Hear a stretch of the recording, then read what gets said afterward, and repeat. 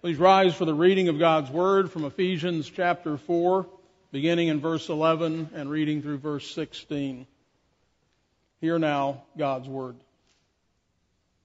And He Himself, that is Jesus, gave some to be apostles, some prophets, some evangelists, and some pastors and teachers, for the equipping of the saints, for the work of ministry, for the edifying of the body of Christ, till we all come to the unity of the faith and of the knowledge of the Son of God, to a perfect man, to the measure of the stature of the fullness of Christ, that we should no longer be children, tossed to and fro, and carried about by every wind of doctrine, by the trickery of men and the cunning craftiness of deceitful plotting, but speaking the truth in love may grow up in all things into Him who is the head, Christ, from whom the whole body, joined and knit together by what every joint supplies, according to the effective working by which every part does its share, causes growth of the body for the edifying of itself in love. And thus far the reading of God's Word, and all God's people said, Amen. You may be seated. Throughout church history, God's people have faced opposition and persecution. Sometimes that has been minor and temporary, and other times it has been severe and long. Fallen man is capable of incredible tyranny, cruelty, and viciousness. In fact, human history is blood-stained, or more accurately, blood-soaked. The 20th century, so far, was probably the bloodiest. Perhaps the 21st may surpass it. Over 100 million died at the hands of government in wars and other atrocities. There is a raging war going on all the time, and it's ruthless and savage. It's physical, it's psychological, it's spiritual. And the thing for us to remember is that human nature has not changed. We have lived in relative peace and prosperity. But human nature has not changed, and given the opportunity to exercise that kind of vicious cruelty that we've seen throughout history, is only waiting for the opportunity. And therefore we cannot afford to be naive. On July 31st, 1987, President Ronald Reagan nominated Judge Robert Bork for Associate Justice of the Supreme Court of the United States. An all-out war against him ensued, so much so that the term "to Bork someone" came into use to describe the total destruction of someone, especially a candidate for public office, through systematic defamation and vilification. In one of his excellent books, that is Judge Bork, titled Slouching Toward Gomorrah, a book he wrote in 1996, nearly 25 years ago, he said this: "The upshot is that American popular culture is in a free fall, with the bottom not yet in sight. This is what the liberal view of human nature has brought us to. The idea that men are naturally rational, moral creatures without the need for strong external restraints has been exploded by experience. There is an eager and growing market for depravity and profitable industries devoted to supplying it. Much of such resistance as there is comes from people living on the moral capital accumulated by prior generations. That capital may be expected to dwindle further. Cultures do not unravel everywhere all at once. Unless there is vigorous counterattack, which must, I think, resort to legal as well as moral sanctions, the prospects are for a chaotic and unhappy society, followed perhaps by an authoritarian and unhappy society. The question is whether we are really content to accept that. In other words, our national prospects for the future are not looking so good, and the relative peace and ease that we've known might be coming to an end. The philosophies and ideas of the last century and a half are bearing their full fruit. This series that I started last time, called Cheated Through Philosophy, we want to look and see what are the ideas, what are the beliefs in our culture that are bearing their fruit. We need to be able to identify them and recognize them if we are to have any hope of changing them. And so they are, and this fruit that we're seeing born is a bitter harvest indeed. False philosophies always cheat us. The devil promises us the moon, but he gives us hell. And so, while I am convinced that there's been a significant portion of the Christian church that has spoken up and that has spoken out, I am not as convinced that the general membership of those churches have been hearing and applying the Christian faith to every area of life.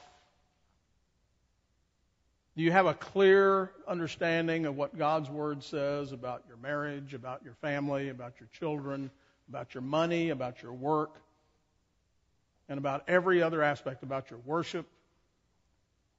That is what it is to have a Christian and biblical view of the world, is to apply that to those various areas. And so I'm not as convinced that the general membership of those churches have been hearing or applying the Christian faith that way. Compromise with the world is a far more common approach, and such compromises, again, bear their own bitter fruit.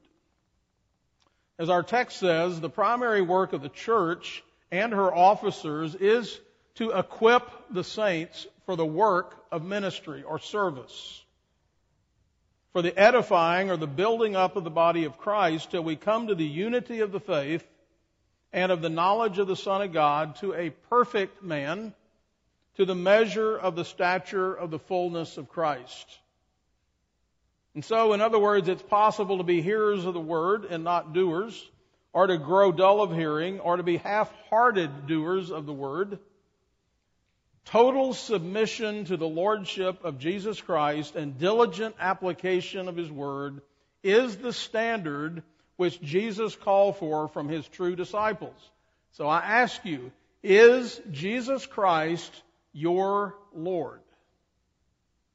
Or if we can put it in a more common vernacular, is He the boss of you?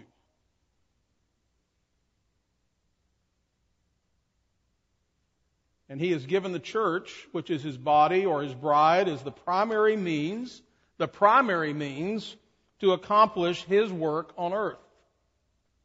Thus the Apostle Paul wrote to Timothy, who was the pastor at Ephesus, and he said this, "I write so that you may know how you ought to conduct yourself in the house of God, which is the church of the living God, the pillar and the ground of the truth." If we're going to recognize and oppose and indeed overcome false philosophies that surround us, we're going to need the truth, and the Bible says that the church is the pillar and the ground of the truth.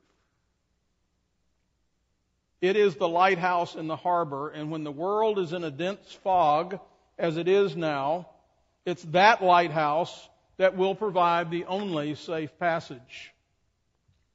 And so when people diminish or dismiss the importance of the church, they're claiming to know better than Jesus what they need.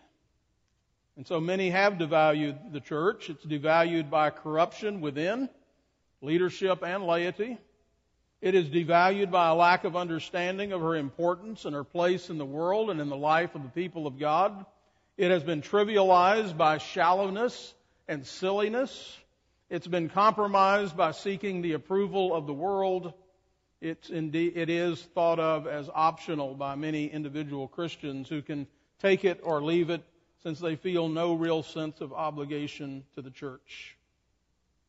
But the Bible teaches us that the church is the center of the world, the nursery of Christ's kingdom. It is the most important institution on earth because it is the institution of redemption. With the church and through the church, societies live and die and rise and fall.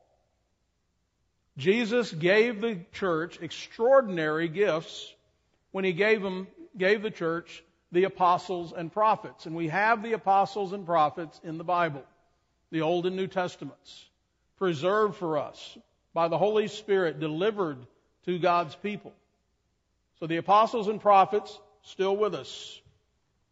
He also gave us the ordinary gifts of evangelists or missionaries and pastors and teachers. He is the giver, and we are the recipients of these essential gifts. The reason Jesus gave all these gifts to the church was in order to perfect or to mature the church. The goal is for all of us to just be grown-up Christians.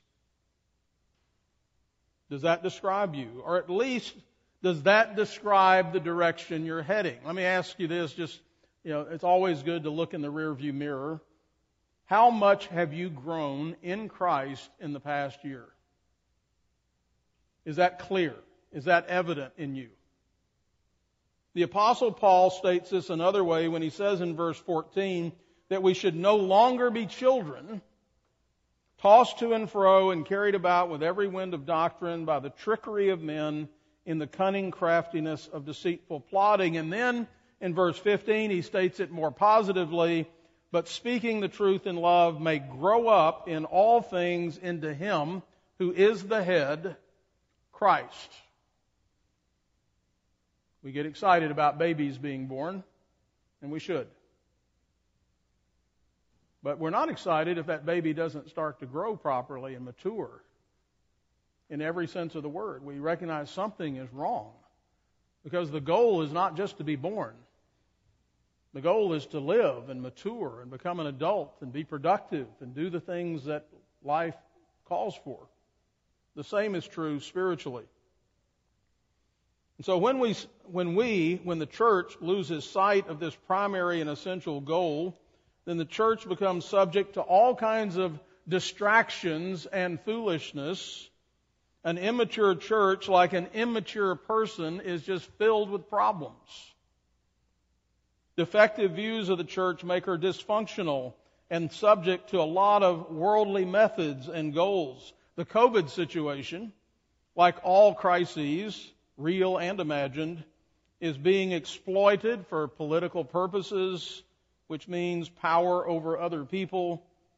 And I'm not saying that this is not a real virus or a real sickness, but what I am saying is that many are being tossed by bad information and manipulated and exploited because fear gets people to accept all kinds of things if only you'll take away the fear. But we will not fear, for God has willed His truth to triumph through us. This morning, I want us to focus on three main objectives of the church as clearly stated in our text. First, the equipping of the saints. Second, the work of the ministry. And third, the edifying of the body of Christ, the maturing of the body of Christ, the building up of the body of Christ. And so the offices of the church were given to accomplish these three goals.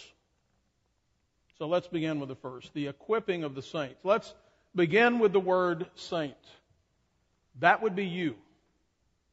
Every church member, every baptized member of Christ Church is a saint.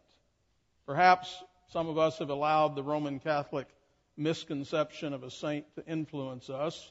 But throughout the New Testament, all members of Christ Church are addressed as saints. So it would be a serious error for you to ever say something like, I'm no saint. Actually, you are. A saint is literally a holy one, or one who has been set apart. That's what your baptism did. That's what being in the church does. It sets you apart. We have been set apart by Christ. We are the ecclesia. We have been called out of the world, and we've been called together. We are saints. A saint is someone set apart from the world, and that's why it is important for there to be a clear demarcation between you and the world. Everyone ought to see that easily in your language and in your dress and attitude and custom and in your behavior. That ought to be obvious, not in some kind of weird way, not in some kind of flashy way that draws attention to ourselves, but in a humble and gracious and lovely way. We are no longer to be like them. We've been called out. Again, the term is used throughout the Old Testament to describe mountains and buildings and vessels that were set apart for God. They were special. And you are God's special people, His peculiar people, called out to be zealous for good works. At our house, we have special dishes. Marinelle's mother's dishes. Haviland china. They sit in a special china cabinet. They're holy. They're set apart. They don't go in the dishwasher. In fact, if you offer to help Marinelle wash those, she'll probably decline because she doesn't want you to feel bad if one of them were to break. And if we ever got them out, which we didn't often, but if we did, and when the kids were at home, they always ask, "Who's coming over? What's going on?" There's something special here. Well, that's what we are. We are God's special people, set apart for a particular use, a glorious use.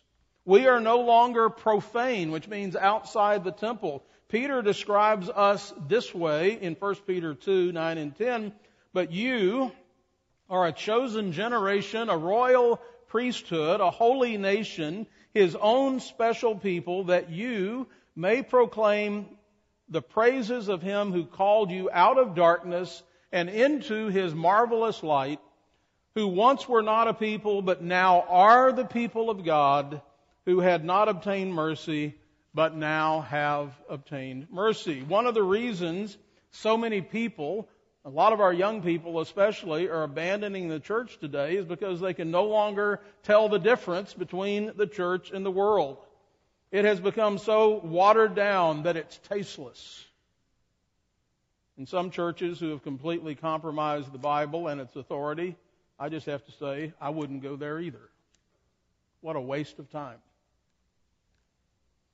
In Dorothy Sayers' book, Creed or Chaos, where she does an exposition of the Apostles' Creed, she says this of the gospel: "Let us, in heaven's name, drag out the divine drama from under the dreadful accumulation of slipshod thinking and trashy sentiment heaped upon it, and set it on an open stage to startle the world into some sort of vigorous reaction. If the pious are the first to be shocked, so much the worse for the pious. Others will enter the kingdom of heaven before them. If all men are offended because of Christ, let them be offended. But where is the sense of their being offended at something that is not Christ and is nothing like Him? We do Him singularly little honor by watering down His personality till it could not offend a fly. Surely it is not the business of the church to adapt Christ to men, but to adapt men to Christ. It is the dogma, the doctrine, that is the drama. Not beautiful phrases, not comforting sentiments, not vague aspirations to loving kindness and uplift, nor the promise of something nice after death, but the terrifying assertion that the same God who made the world lived in the world and passed through the grave and the gate of death.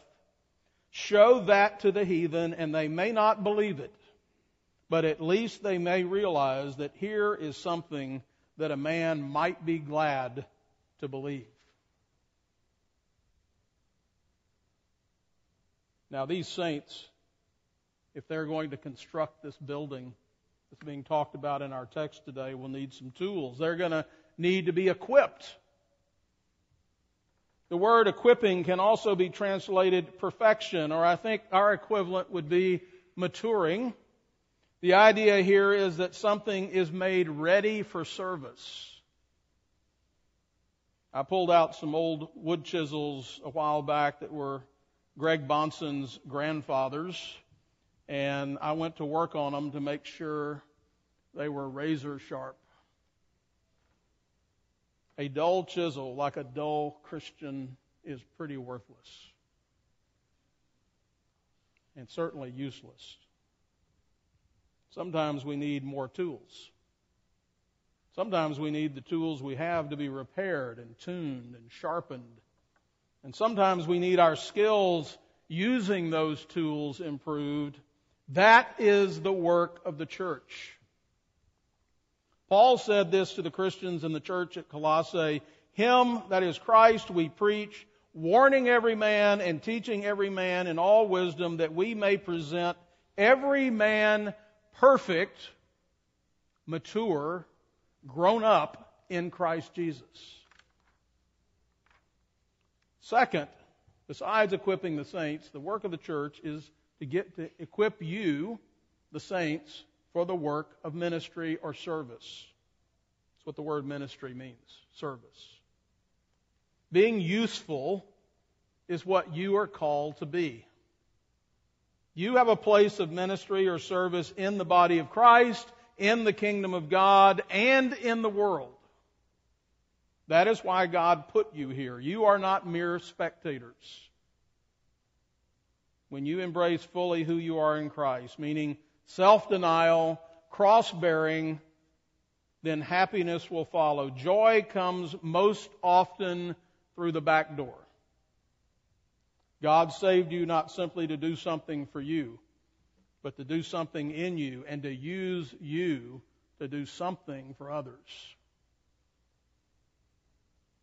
So one of the primary purposes for the offices of the church is equipping her members with the Word of God, which is not only able to make you wise unto salvation, but is also profitable for doctrine, for reproof, for correction, and for instruction in righteousness, that the man of God may be complete, thoroughly equipped for every good work.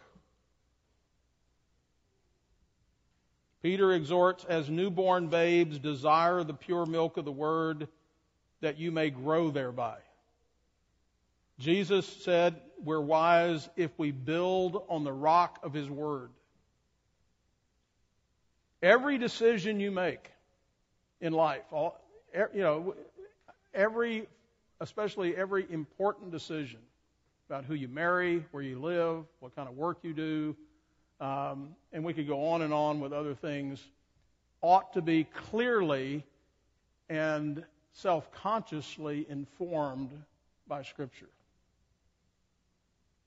The Bible isn't given just to give us nice sayings to say at funerals and weddings and even at church. This is the instruction manual for life. And those who take it seriously have a different kind of life, a different kind of fruit that is born. So the same word, which is from the apostles and prophets, delivered by missionaries, pastors, and teachers, it equips you to do what? Colossians 3:16 and 17, let the word of Christ dwell in you richly in all wisdom, teaching and admonishing one another in psalms and hymns and spiritual songs, singing with grace in your heart to the Lord. And whatever you do, in word or deed, do all in the name of the Lord Jesus Christ, giving thanks to God the Father through Him. And so do you see how all this ties together? What you learn here, when you eagerly and readily receive the Word, as the Bereans did, then you take that home and you start ministering, you start serving others in your family and with your neighbors, and you certainly use it to minister to one another as the needs arise. So this Bible is a remarkable book. The Holy Spirit actively applies it to each one according to our needs and in every circumstances. It does all kind of work. It warns, it convicts, it rebukes, it comforts, it encourages, it instructs, it exhorts, it admonishes, and much more. But it only does this for those who are actively listening and reading and thinking and praying. Sadly, I've seen that it is possible not only to ignore the Word on any given Sunday, but to do so week after week and year after year. In fact, you can grow up in the church and essentially never hear a word because a stony heart is unreceptive. Remember that parable of the soils and the stony ground where the Word of God is sown and it falls and the birds come and take it right away? It never even sprouts. That can happen week after week after week. For everyone who listens with open ears and open hearts, God speaks to you and equips you for service or ministry to others. That's a meaningful life. That's how your life will change, how your family will change, how the world will change. God's Word speaks to the mind and the heart, and it's not just there to amuse the intellectually curious or satisfy the sentimental. God intends to equip the whole person. The Word must bear fruit, or else it is of no use at all. Now, third, the edifying of the body, building up the body to maturity. That's the third goal, purpose of the church. The ultimate objective of being equipped and the resulting work of the ministry is the edifying of the body of Christ. The church is far more than a preaching station, and she certainly must not be a place of entertainment. Even in the first century, the Apostle Paul warned Pastor Timothy of the dangers of drifting from this central and essential mission. 2 Timothy 4, 1 through 5. These are kind of Paul's last words before he is killed. So he's writing to his spiritual son, Timothy, who is a pastor. And this is the last chapter of the last epistle. I charge you, therefore, before God and the Lord Jesus Christ, who will judge the living and the dead. Do you believe that? Because if you do, it'll change everything. He will judge the living and the dead at his appearing in his kingdom. Timothy, preach the word. Be ready in season and out of season. That means ups and downs, whatever's going on around you. Your mission doesn't change based on whether they'll hear you or they don't hear you, whether they like you or they don't like you, whether it's popular or unpopular. You still have one job to do. Convince, rebuke, exhort with all long-suffering and teaching, for the time will come when they will not endure sound doctrine, but according to their own desires, because they have itching ears, they will heap up for themselves teachers, and they will turn their ears away from the truth and be turned aside to fables. But you be watchful in all things, endure afflictions, do the work of an evangelist, and fulfill your ministry. C.H. Spurgeon, Charles Spurgeon, the famous English Baptist preacher of the 19th century, said this: "An evil is in the professed camp of the Lord so gross in its impudence that the most short-sighted can hardly fail to notice it. During the past few years, it has developed at an abnormal rate even for evil. It has worked like leaven until the whole lump ferments. The devil has seldom done a cleverer thing than hinting to the church that part of their mission is to provide entertainment for the people with a view to winning them. From speaking out as the Puritans did, the church has gradually toned down her testimony, then winked at and excused the frivolities of the day. Then she tolerated them in her borders, and now she has adopted them under the plea of reaching the masses. Had Christ introduced more of the bright and pleasant elements into his mission, he would have been more popular, when they went when they left because of the searching nature of his teaching. I think I left a word out there. They would have been more popular, but instead, because of the searching nature of his teaching, they left. I do not hear him, that is Jesus, saying to his apostles or disciples, "Run after these people, Peter, and tell them we will have a different style of service tomorrow, something short and attractive with a little preaching. We will have a pleasant evening for the people. Tell them they will be sure to enjoy it. Be quick, Peter. We must get the people somehow." It is an age-old problem one that we saw in the Old Testament as well. Ezekiel 33, as for you, God speaking to Ezekiel, as for you, son of man, the children of your people are talking about you beside the walls and in the doors of the houses, and they speak to one another, everyone saying to his brother, please come and hear what the word is that comes from the Lord. So they come to you as people do, and they sit before you as my people, and they hear your words, but they do not do them, for with their mouth they show much love, but with their hearts they pursue their own gain. Indeed, you are to them as a very lovely song of one who has a pleasant voice and can play well on an instrument. For they hear your words, but they do not do them. And when this comes to pass, surely it will come, then they will know that a prophet has been among them. The mission, our mission, is to grow up, to become like Christ in the way we live. Our marriages are to be pictures of this relationship. If they're not, it's because you're immature and in need of being further equipped with the Word of God. You have to take the Bible seriously. The whole Bible, the whole church is counting on you to do your part in order for us all to be built up. We represent Christ to the world. This is what they see. They see our congregation. They see you. They see your marriage. They see your children. This is why we come apart and assemble on the first day of each week. Do you think you can do that without some serious opposition and criticism? It's going to cost you. The work of the apostles and prophets and the evangelists and pastors and teachers is the spreading and the inculcation of God's Word into His people. And since the equipping of the saints for the work of ministry is why you're here today, and since the ultimate goal is the edifying of the body of Christ, I ask you simply, are you ready to get to work? I don't know about you. I will have something I know I need to do, and I'll put it off because I know it's going to be hard, and I know it's going to be consuming. Well, it's time. Let's stop putting off, if we've been putting things off, and let us get with this labor that is essential to us and essential to the world. This that we're doing today is practice.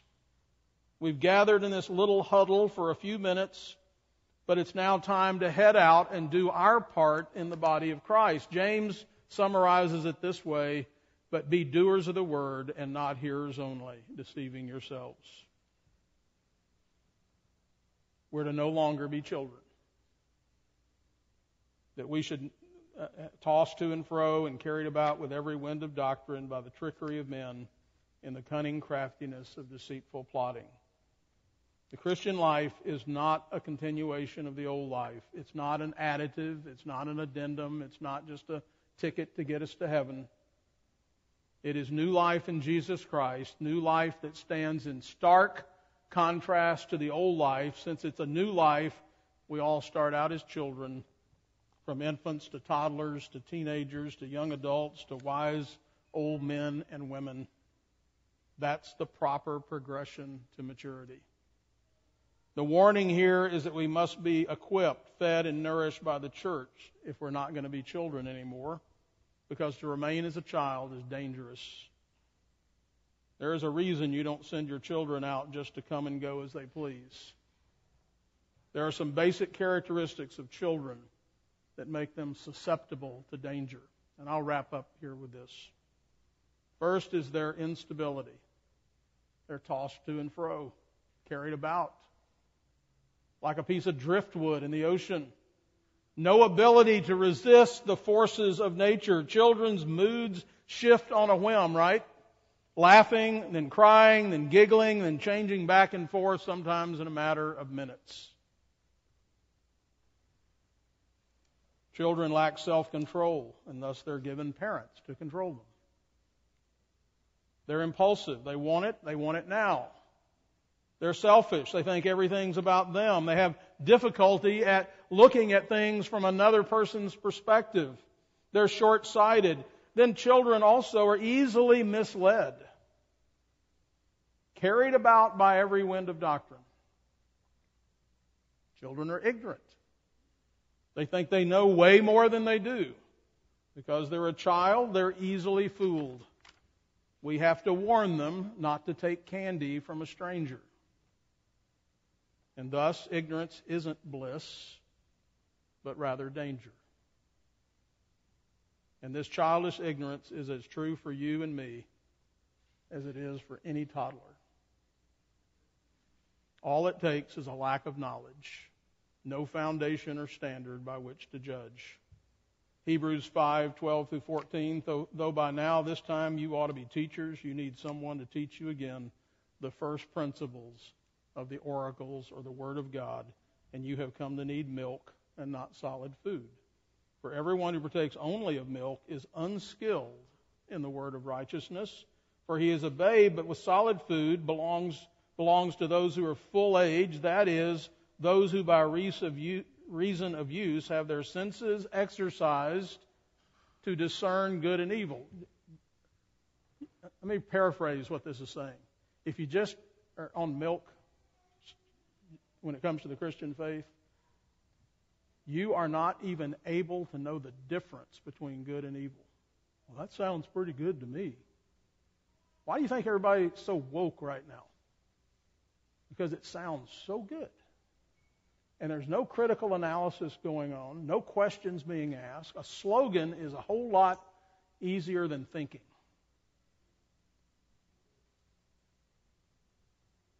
Tossed by every wind of doctrine. We have added to the child's ignorance, when added to the child's ignorance, the fact that they also don't usually like to be taught or disciplined, and they don't like to submit. The problem is compounded, and it's also common for them to think they know more than they do, and so they overestimate their ability and their knowledge. Moreover, the child is also attracted to novelty and change. The new thing gets their attention. And thus, in our immature world, fads are the rule. The old thing is just boring. And the Athenian spirit is not one of sophistication, but childishness. Acts 17:21. For all the Athenians and the foreigners who were there spent their time in nothing else but either to tell or to hear some new thing. And finally, what child doesn't like to be entertained all the time? The bigger the show, the better.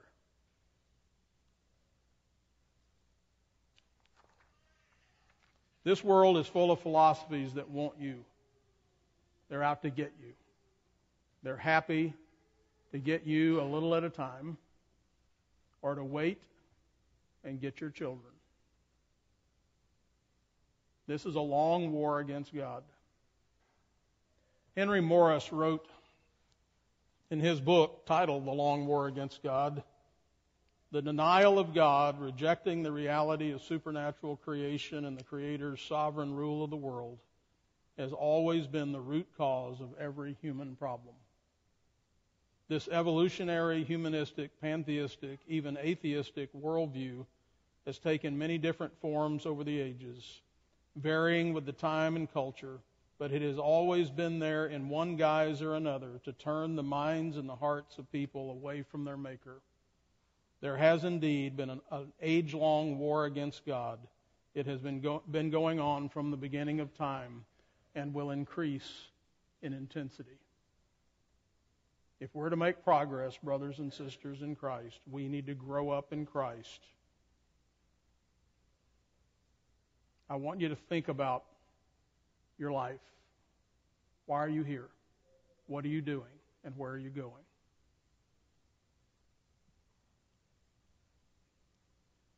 To make progress in Christian maturity, you need to ask, how can you grow in your faith and knowledge of the Son of God? You can continue to wallow in immaturity, or you can get busy learning and applying God's Word. By the way, I'll just take this time to mention a book that Larry Lawlace had mentioned to me, the new book by Peter Leithart. There are a few out there on the table, and if we run out, I'll get some more. And it's a book about how to read the Bible. And it's excellent. And if you need some help having a fresh look and a fresh start on how to do that, let me urge you to pick up a copy of that. As we do this together, then the whole body grows and matures, and then we will show the world Christ. Let's pray. Father, thank you for calling us and for transferring us out of the kingdom of darkness and into the kingdom of the Son of your love. Thank you for purchasing the church, Lord Jesus Christ, with your own blood, and for giving the church your word and faithful men to deliver it to us. Holy Spirit, thank you for inspiring the word and for applying it to us, that by it we may grow. Help us to love your church and to live accordingly. Help us to mature and become more and more like Christ, so that we will not be cheated by false philosophy or tossed to and fro by every wind of doctrine. We pray in the name of Jesus. Amen.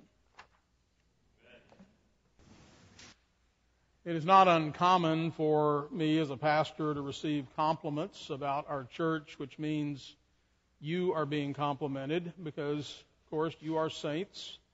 And I've had the privilege of watching most of you grow and make progress in your maturity.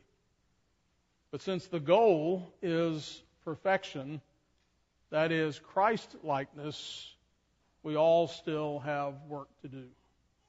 And so we start again, remembering, renewing, and moving forward.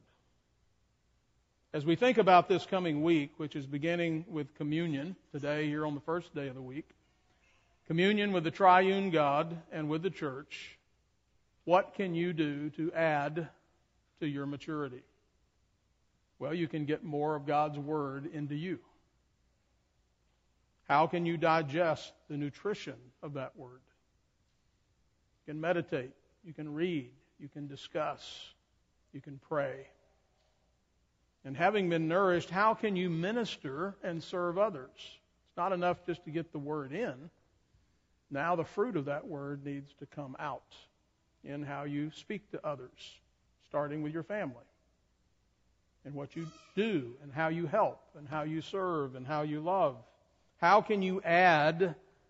We're about to have communion here. Remember, what we don't want to do is just come here and do it and then go away and forget it.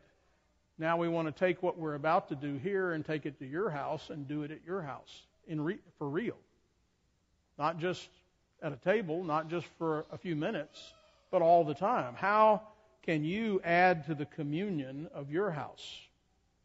And finally, I want to urge you to look for ways to edify or build up the body of Christ.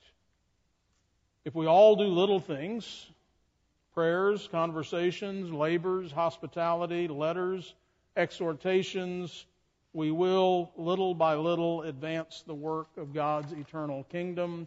We will build this spiritual house, which will then be able to withstand the gates of hell. That's how we move forward. Not just move forward this week, but move forward to the next generation and the generation after that. How we march as the church militant through history for Christ's sake, expanding His kingdom. Let us come and commune together.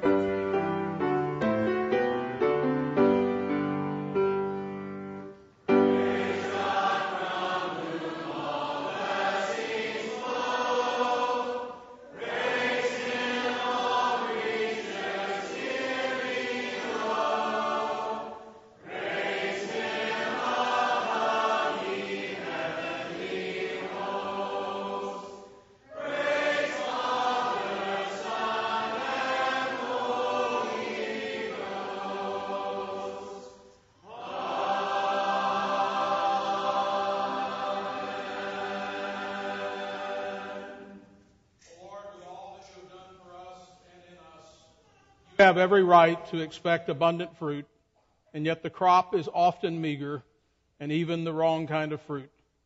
Let us take heed and beware, lest we be like branches that do not bear good fruit and are taken away. If we bear fruit, let us be pruned, that we may bear more fruit. Let this picture of Israel as a vineyard be continually before our congregation. Let us tremble at the thought of displeasing you and long to bear fruit to your glory. May your people today bear much fruit, and so prove to be your disciples. May the fruit of the Spirit be evidenced in our lives: love, joy, peace, long-suffering, gentleness, goodness, faith, meekness, and self-control. Thank you, Jesus, the true vine, who was all that Israel failed to be. We pray now that you would bless this day of rest, that we might rejoice in you. We pray in Jesus' name. Amen. Peace to the brethren, and love with faith from God the Father and the Lord Jesus Christ. Grace be with all those who love the Lord Jesus Christ in sincerity. Amen.